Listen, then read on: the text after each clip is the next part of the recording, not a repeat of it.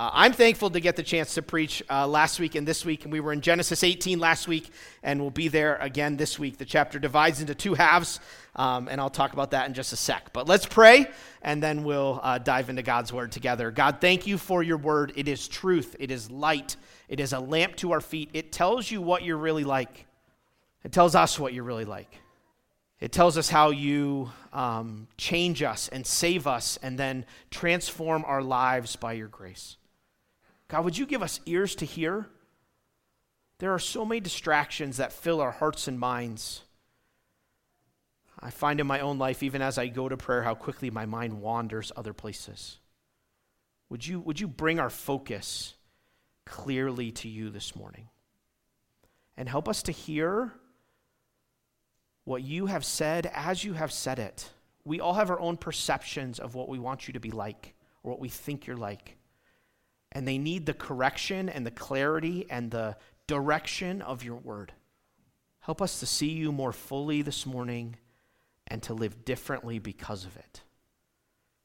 Please give Danny strength as he preaches in Michigan. Thank you for their ministry to us and then also their opportunities more widely. We pray for Daniel and others who are sick this morning. There's lots of that going around. Please strengthen and encourage. Please encourage those who couldn't safely drive in this morning, who are live streaming. Would you just use all the music and the time of prayer and the time in your word to help us along as we stumble in our following you. Thank you for your mercy and your grace and your kindness and your forgiveness. In Jesus' name we pray. Amen. I know I've done something wrong when my wife says, "Did I miss something?" She's usually pretty well tracking with where we are and why I'm here. She goes, "You said that last week's sermon connected to where we've been. Were we in a study on angels that I missed?" And I'm like, "No." So I wanted to cycle back here and just maybe connect some dots that I failed to connect last week about why we're in Genesis chapter 18 these 2 weeks. Does anybody recognize this bridge? Anybody recognize it? Yes, I figured many of you would. This is the Bear Canyon Suspension Bridge, and it's in Draper. So that view kind of looks down into a bit of where we are right here in Riverton. And if you're not familiar with that bridge and at all you enjoy, like easy family hikes or little trips, it's a great one. It's also, is it on the right side sunwise? No, it's going to take a while. I don't know. Anyway, you could probably do it this spring, depending on how much more snow we get and how soon it warms up. It's about a mile each way, and we've done that hike, 3 or 4 times. It is a suspension bridge, so it's a bit wobbly, but it's very secure, right? It's not one of those suspension bridges where you wonder if you'll plunge into the gully. It's a very, very safe and secure suspension bridge. But a bridge does something pretty obvious. It connects 2 places, right? Where you've been when you're on one side of the bridge and where you're going. And that's why we're in Genesis 18, because I think it connects us to 2 ideas. One is where we've been, and that was the first half of Genesis 18 that we looked at last week. And where we've been as a church from January in the series on what the church is, and then in February, back in Romans chapter 12, is that we've been reminded of how much God loves us and how that leads us to respond in generous love towards others. So God loves us deeply. If you've trusted Christ as your Savior, you enjoy his love in an incredible way. And that should transform the way that we treat other people, the way we look at the world, our willingness to forgive, kindness, generosity. And in the beginning of Genesis 18, Abraham shows incredible hospitality. And then God makes to him incredible promises. It's one of those moments of God's love and our responsive love. And that's where we've been as a church. But we're moving to a place coming up as Danny returns and in the coming weeks that I'm really excited about, which is we're focusing on God's work, not just here, not just in our homes, not just in our local church, but to our friends and neighbors and to the ends of the earth. And so the second half of Genesis 18 actually reminds us that there's an urgency to God's work in the world. So we went from God's love and our response to that to what God is doing in the world. So that's the connection, and that's why we're in Genesis chapter 18. And that's why we're in this little 2-week series on what happens when angels show up, which the underlying idea is when God and his messengers show up, there must be something important to say. Must be something important that's happening. And so we looked at hospitality and promises and God's love to us last week. But we're going to transition a little bit. And this is why Wendy read from Exodus 34. Because what we see in Exodus 34 is that God is two things that we have trouble putting together. Do you ever notice that about people? People are complex. The Bible tells husbands to live with your wife according to what? Knowledge. Isn't it amazing to watch a newly engaged couple and the blissful ignorance that they live in? What? If you've been married for any period of time, you just kind of nod and smile. You bring a gift to their wedding, and you pray for them a lot. Because you're like, this journey is a learning journey. It's amazing that the things that you love most about your spouse are the ones that also drive you crazy. Colleen loves that I'm a planner, and then she's like, oh, you're driving me crazy in this way. I love how emotional she is sometimes. All the time. I love her all the time. There's this journey in knowing, isn't there? And as people who are getting to know the God of the universe, there's a journey in knowing him. And maybe you're here today and you're like, this is the first time I've been to church in a long time, or I have lots of questions. And I want you to know that the beauty of the Bible is that it unfolds for us who God is. And every single person in this room, whether they've already put their faith in Jesus and whether they've known him for many years, is still on that journey of knowing him. I'm on that journey. Exodus 34 is God telling us exactly what he is like, so we should listen. He says this to Moses, the Lord, a God merciful and gracious, slow to anger and abounding in steadfast love and faithfulness, keeping steadfast love for thousands, forgiving iniquity and transgression and sin. What do we learn about God there? He's a God full of grace and mercy and abundant forgiveness. There's not a person in this room who has run away from God or rebelled against God or sinned against God in a way that can't be forgiven. That if you'll come to him with your heart and own your need of him and ask for his forgiveness, he's abundant to forgive. You say, Matt, you don't know the mess I've made. I could take you to the Bible and I could take you right around this room and introduce you to people who have made plenty of messes. But God is gracious. He loves you. He cares about you. He's merciful. That's who God is. Look how the verse goes on. But, I could circle that word. But, who will by no means clear the guilty, visiting the sins of the fathers on the children and the children's children to the third and fourth generation. God is not some divine Santa who just hands out gifts and wonderful things to everyone. God is filled with love, but he is also fully holy. We can talk about the good news of how Jesus came and died to pay for sin, and he did. But the reality is the bad news is far worse than any of us see or know. We're much more sinful than even our closest friends know. And God is much more holy and righteous and perfect than you and I grasp. And when the heavenly beings sing before the throne of God, they don't sing, loving, loving, loving is the Lord Almighty. Though he is. They sing, holy, holy, holy is the Lord. I fear sometimes that we have worked so hard to make ourselves comfortable that we have a short-sighted or one-sided perspective on who God is. And in Genesis 18, when God shows up with two angels to meet with Abraham, he says, yes, I'm full of love towards you and your family, but there's another side to the story. And so what we read in the second half of Genesis 18 is the reality and this is not just true in Abraham's day, it is true in our day, of coming judgment and compassionate pleas. Look at Genesis 18, verse 16. Then the men set out from there, and they looked down towards Sodom, a city that is still infamous to this day, isn't it? And Abraham went with them to set them on their way. The Lord said, "Shall I hide from Abraham what I'm about to do?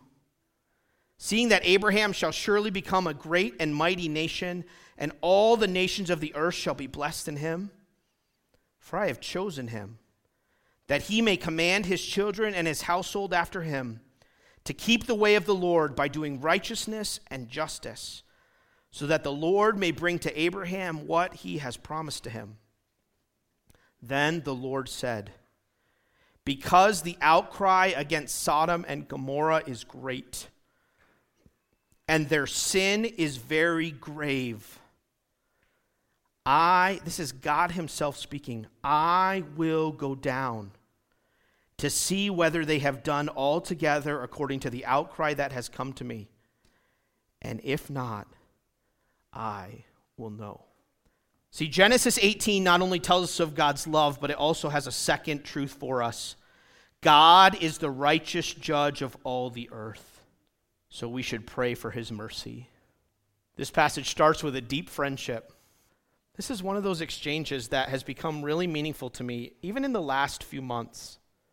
This section starts with God and his relationship with Abraham.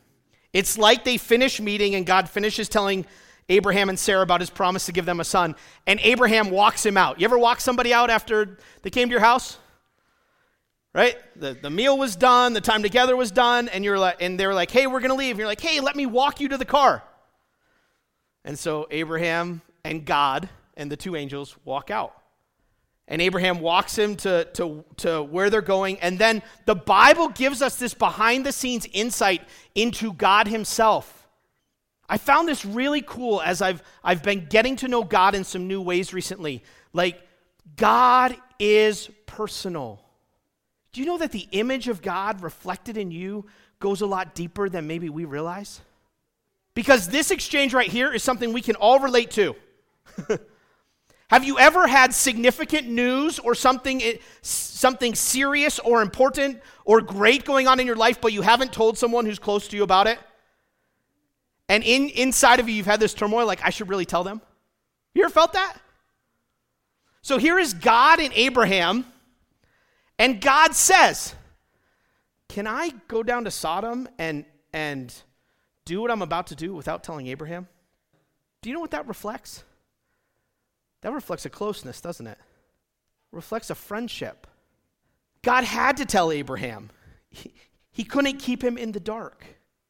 Jesus said to his followers in John 15, "I no longer call you servants, because the servant does not know what his master is doing, but I have called you" what? Friends. This is amazing. Especially when you consider that these verses we're reading talk about the holy God of the universe. Do you know something? He is willing to be your friend. He hasn't kept us in the dark about what he's doing in the world and how his mind operates and what his heart is and who he is. He's told us. He's not saying, "Hey, just follow me and trust me on this one." He's like, "Follow me and here's who I am." And Abraham and God have this friendship that's close. Sometimes people will reference the idea that the only verse we have in the New Testament about Jesus' heart is that he's gentle and lowly, and that's true. And there's been a great book written that a lot of people have read that's been really helpful, and I'm glad for that. But do you know we have a whole Bible of what God's heart is like? A whole Bible about how you can draw close to him and how you can know him and how you can walk in his ways and follow him. Some of us feel really far from God. Can I tell you something? James says this, "Draw near to God and what? He'll draw near to you." So if you're really far from God, who is that on? That's on us. Maybe there's sin in our life that we're unwilling to part with. relationships, other things that we're like, well, God, I really want to be close to you, but I want to hold on to these things that I know don't please you. Well, no wonder we're far from God. Well, man, God, I'd like to be close to you. I just don't really have time to spend in your word. No wonder. Well, God, I really want to be close to you. I just really, I don't pray. Not a thing for me. Abraham and God have this close friendship. And look where it comes from. It comes from God showing Abraham grace. It's a relationship begun by God's grace. Look at verse 19. For I have chosen him, that he may command his children and his household after me, to keep the way of the Lord by doing righteousness and justice. Abraham was handpicked by God. God chose him by his grace. Does that sound familiar? Do you know if you have a real relationship with God this morning, it's because God has reached out to you in his grace. Some of you are like, I don't even know why I'm here this morning. Could it be that the God of the universe has brought you here because he wants to speak to you this morning by his grace? None of us have a relationship with God because we've earned it. We have a relationship with God because he's seeking us. Abraham's relationship with God, we know, was by faith. He had put his trust in God. Abraham believed God, the Bible tells us, and it was accounted to him for righteousness. You know how you have a relationship with God? You believe God. You trust him. You turn from your sin and say, I want Jesus to be my Savior. I want to follow you with my life. God, I put my faith in you. Abraham knew that relationship. But it was a relationship that continued as Abraham followed God. Right? I have chosen him that he may command his children and his household after him. As Abraham continued to walk in obedience to God, that relationship just grew and grew and grew and grew. And who did it affect? His children and his grandchildren, generational work that God did. So God shares his heart. I wonder this morning, what is your relationship with God like? What is my relationship with God like? So we can all dress up and come to church and sing songs and la, la, la, right? But is our relationship real? Is it growing? Is it meaningful? God shares his heart with his friend. But the news that he has to share with Abraham is not incredibly good news. By the way, this is one of the tests of real friendship. You know real friendship when you can share hard and bad news with someone. When you can share the dark and deep and difficult places of life, don't you? You're like, that's a real friend. It's the person who you passed chairs with today and you said, how you doing? And they were like, it's been a really hard week. So God shares with Abraham what he's about to do. Now, I have learned to live in a house of screamers. Wow. This is a new thing for me. I'm not emotional, like super level. So if you're like, if you get frustrated by that, it's just kind of how God made me, pretty even keeled. My wife and my son are like this. They feel everything, right? So I'll never forget when we were first married, and I've told this story like 100 times. I was sitting out in the living room of our little apartment in Indiana. My wife was in the kitchen, and all of a sudden she screamed. And I thought for sure we were headed to the ER. I knew it. I was like, she was getting dinner ready, I think, and I was like, it is the end of the world. Because for someone to scream like that, they must have lost a finger, or they must be gone. We're headed to the ER for sure. I said, Colleen! I jumped out of the chair. My adrenaline went from 0 to 100. My blood pressure went up. I was like, huh! I'm like, what happened? And she goes, I dropped a fork. I'm like, but you screamed! She's like, just a fork. And I realized at that moment that I had to evaluate. How bad is this? Right? What we're about to read is God doing an evaluation on the cries coming from a city. Read that with me. Then the Lord said, because the outcry against Sodom and Gomorrah is great, and their sin is very grave, I will go down to see whether they have done altogether according to the outcry that has come to me, and if not, I will know. Now, did God need to go down to Sodom to find out for himself? He didn't, because God knows everything. But God is demonstrating his justice. He's demonstrating to us that he is aware. He's even personally made a visit because he wants to see how bad it is. He's heard the cries of the city. We know that these are distressing cries. It makes me ask, who is crying out? And we actually don't get that answer in these verses. But look at verse 20. The outcry against Sodom and Gomorrah is great. You know what that word great means? It's many. There are lots of cries. And the word for cry is the cry for someone who's in poverty. It's the cry for someone who's bitter with sorrow. It's the cry of distress. It's the falling apart. Do you know God? Think of a woman named Hagar in the wilderness, ready for her and her son to die, just chapters before this. Going, God, do you know? God, do you see? I wonder if it feels or sounds a little bit like this. Because we know that what was going on in the city of Sodom and Gomorrah was awful. And crying out, children, the abused, the attacked. You know, sin always has victims. Sometimes the damage is done to ourselves. Often it's done to other people. And God knows and God hears. He heard their cry. The verses also tell us that their sin was heavy.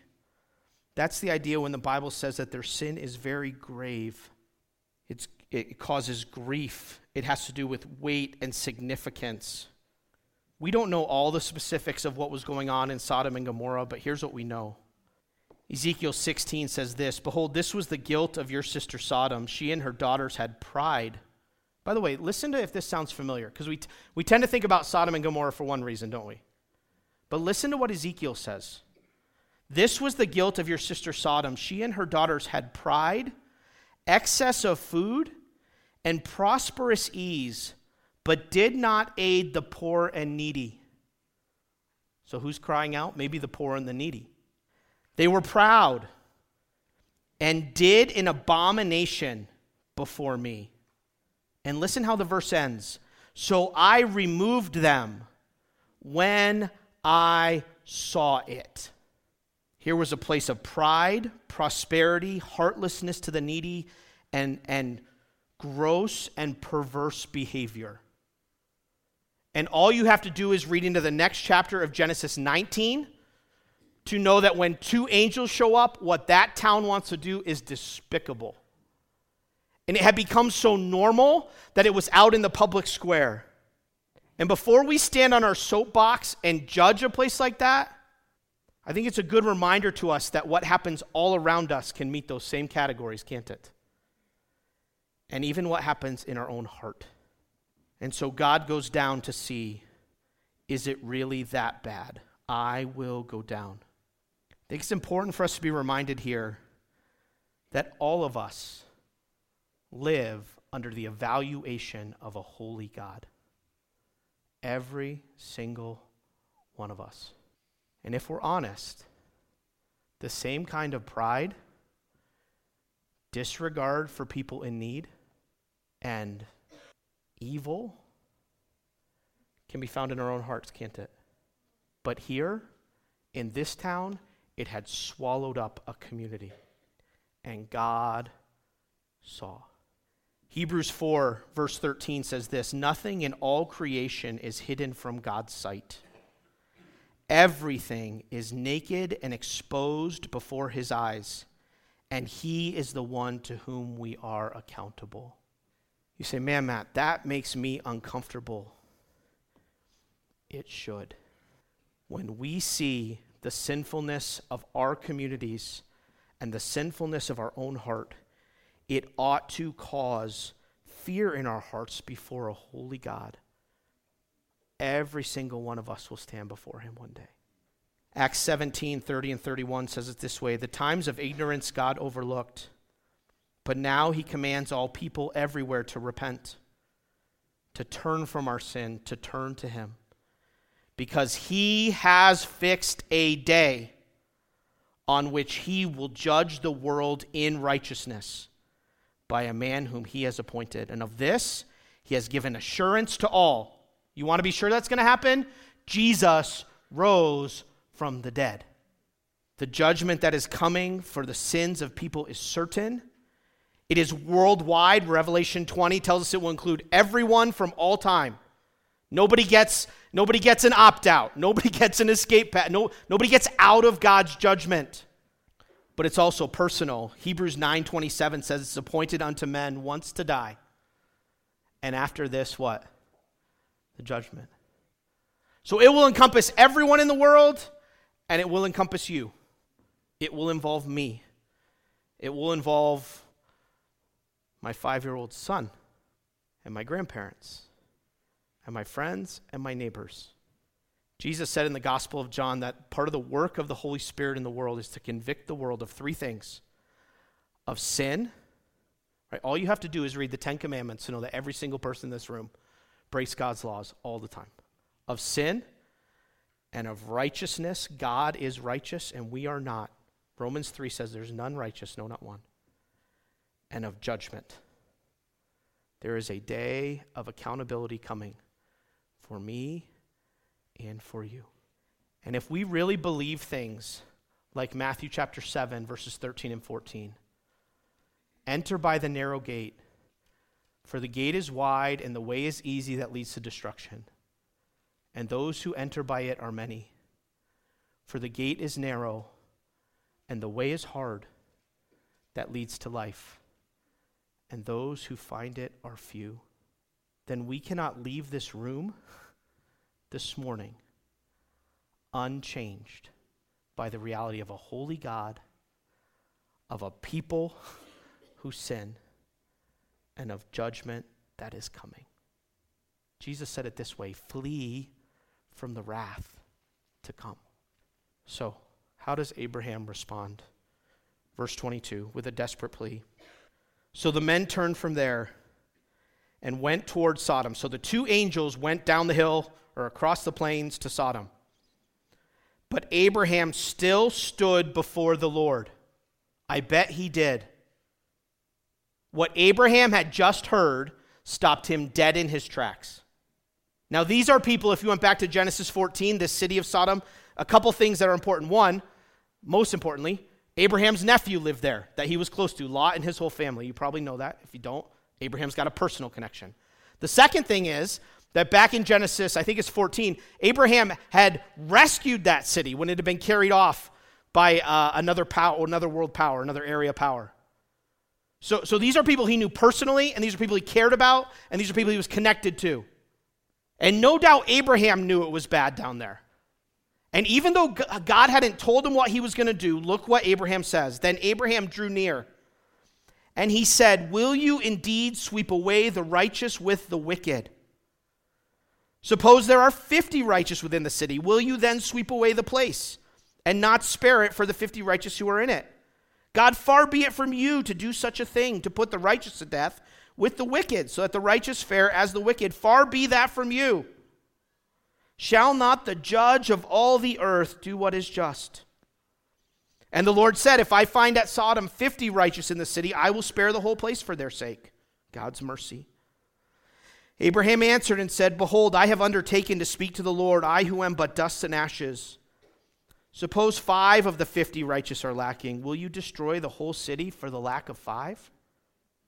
And God said, I will not destroy the city if I find 45 there. Again, Abraham spoke to him and said, suppose 40 are found there.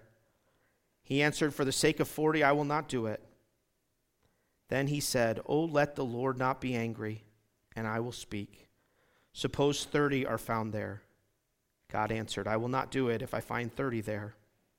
He said, behold, I have undertaken to speak to the Lord. Suppose 20 are found there. God answered, for the sake of 20, I will not destroy it.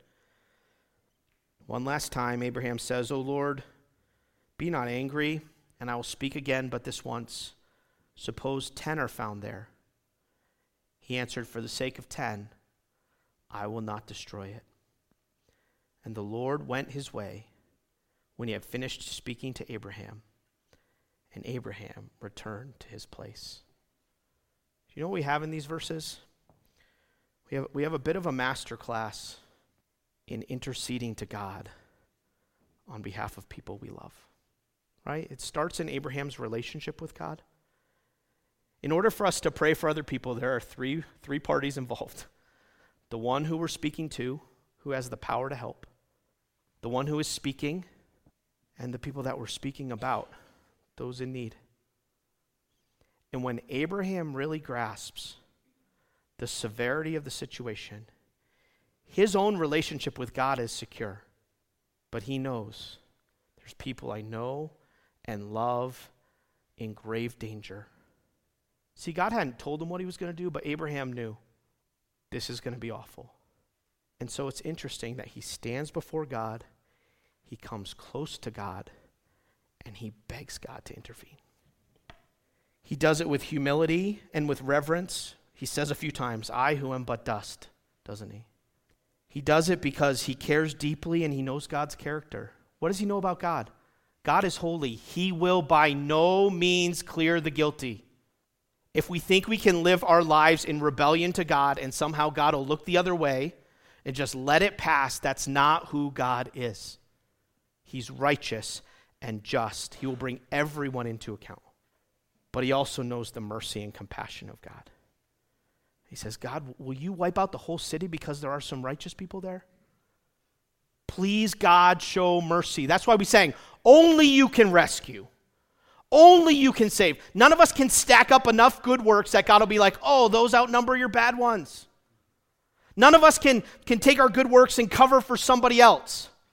None of us can do some spiritual act that will fix somebody else's situation, but we can pray.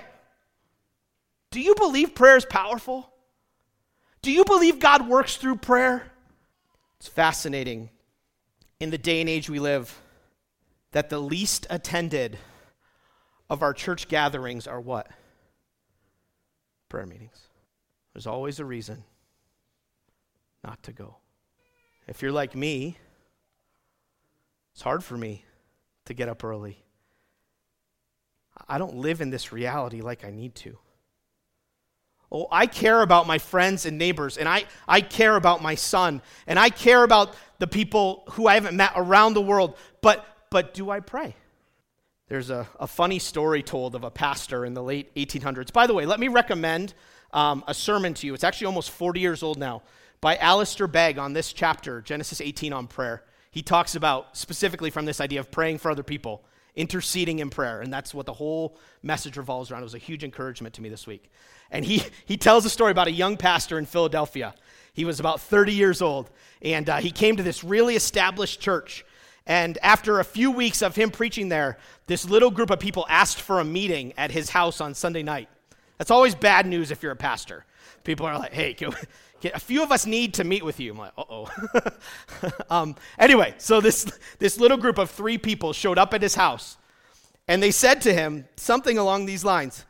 They said, Pastor, we're thankful that God has brought you to our church, but you are really young, and your preaching is not that impressive. And in the normal course of things, if you stay, you will likely fail. That's what they said to him.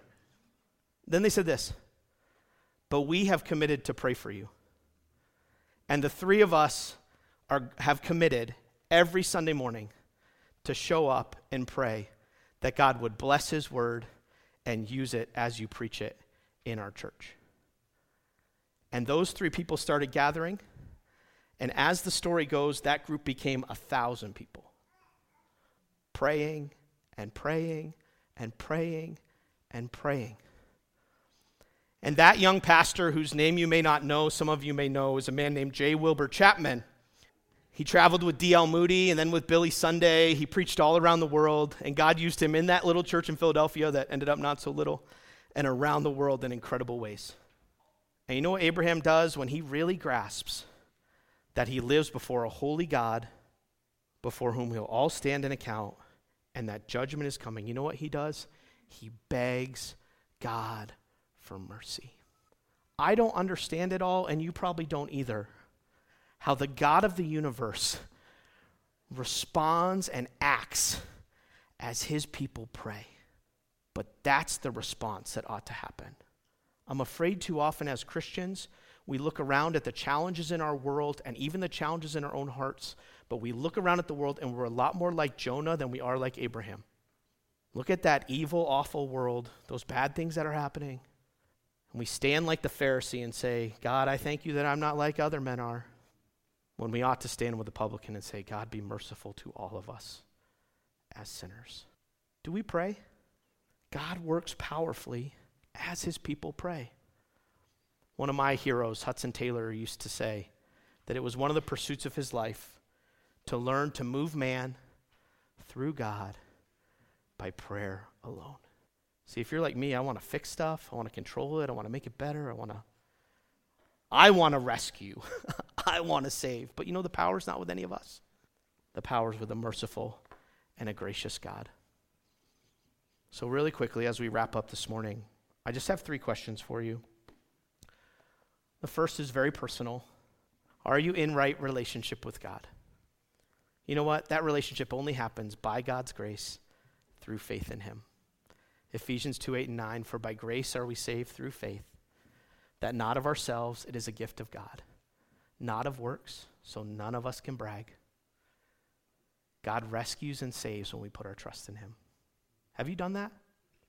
Not like, are you in a Christian family or a religious family? Not do you hope that you're right with God, but are you? Do you really know him personally? Do you know today would be a great day for you to begin that relationship? Christian, can I ask you, as you live out your life, rescued by the righteousness of Jesus, right? That's what putting our faith, we get Jesus' righteousness. But you've been rescued. Are you walking with God? Or have you grown kind of comfortable in an area of your life where you know that there's sin hanging out? How is our relationship with God? Secondly, does the seriousness of sin, we all know the end of Sodom and Gomorrah, it's awful. God wipes it out. He rescues Lot by his grace, but he wipes it out. Does the seriousness of sin, the holiness of God, and the certainty of judgment, does it really grip us, or have we gotten comfortable and at ease and distracted and pulled away by so many things that we don't live in that reality?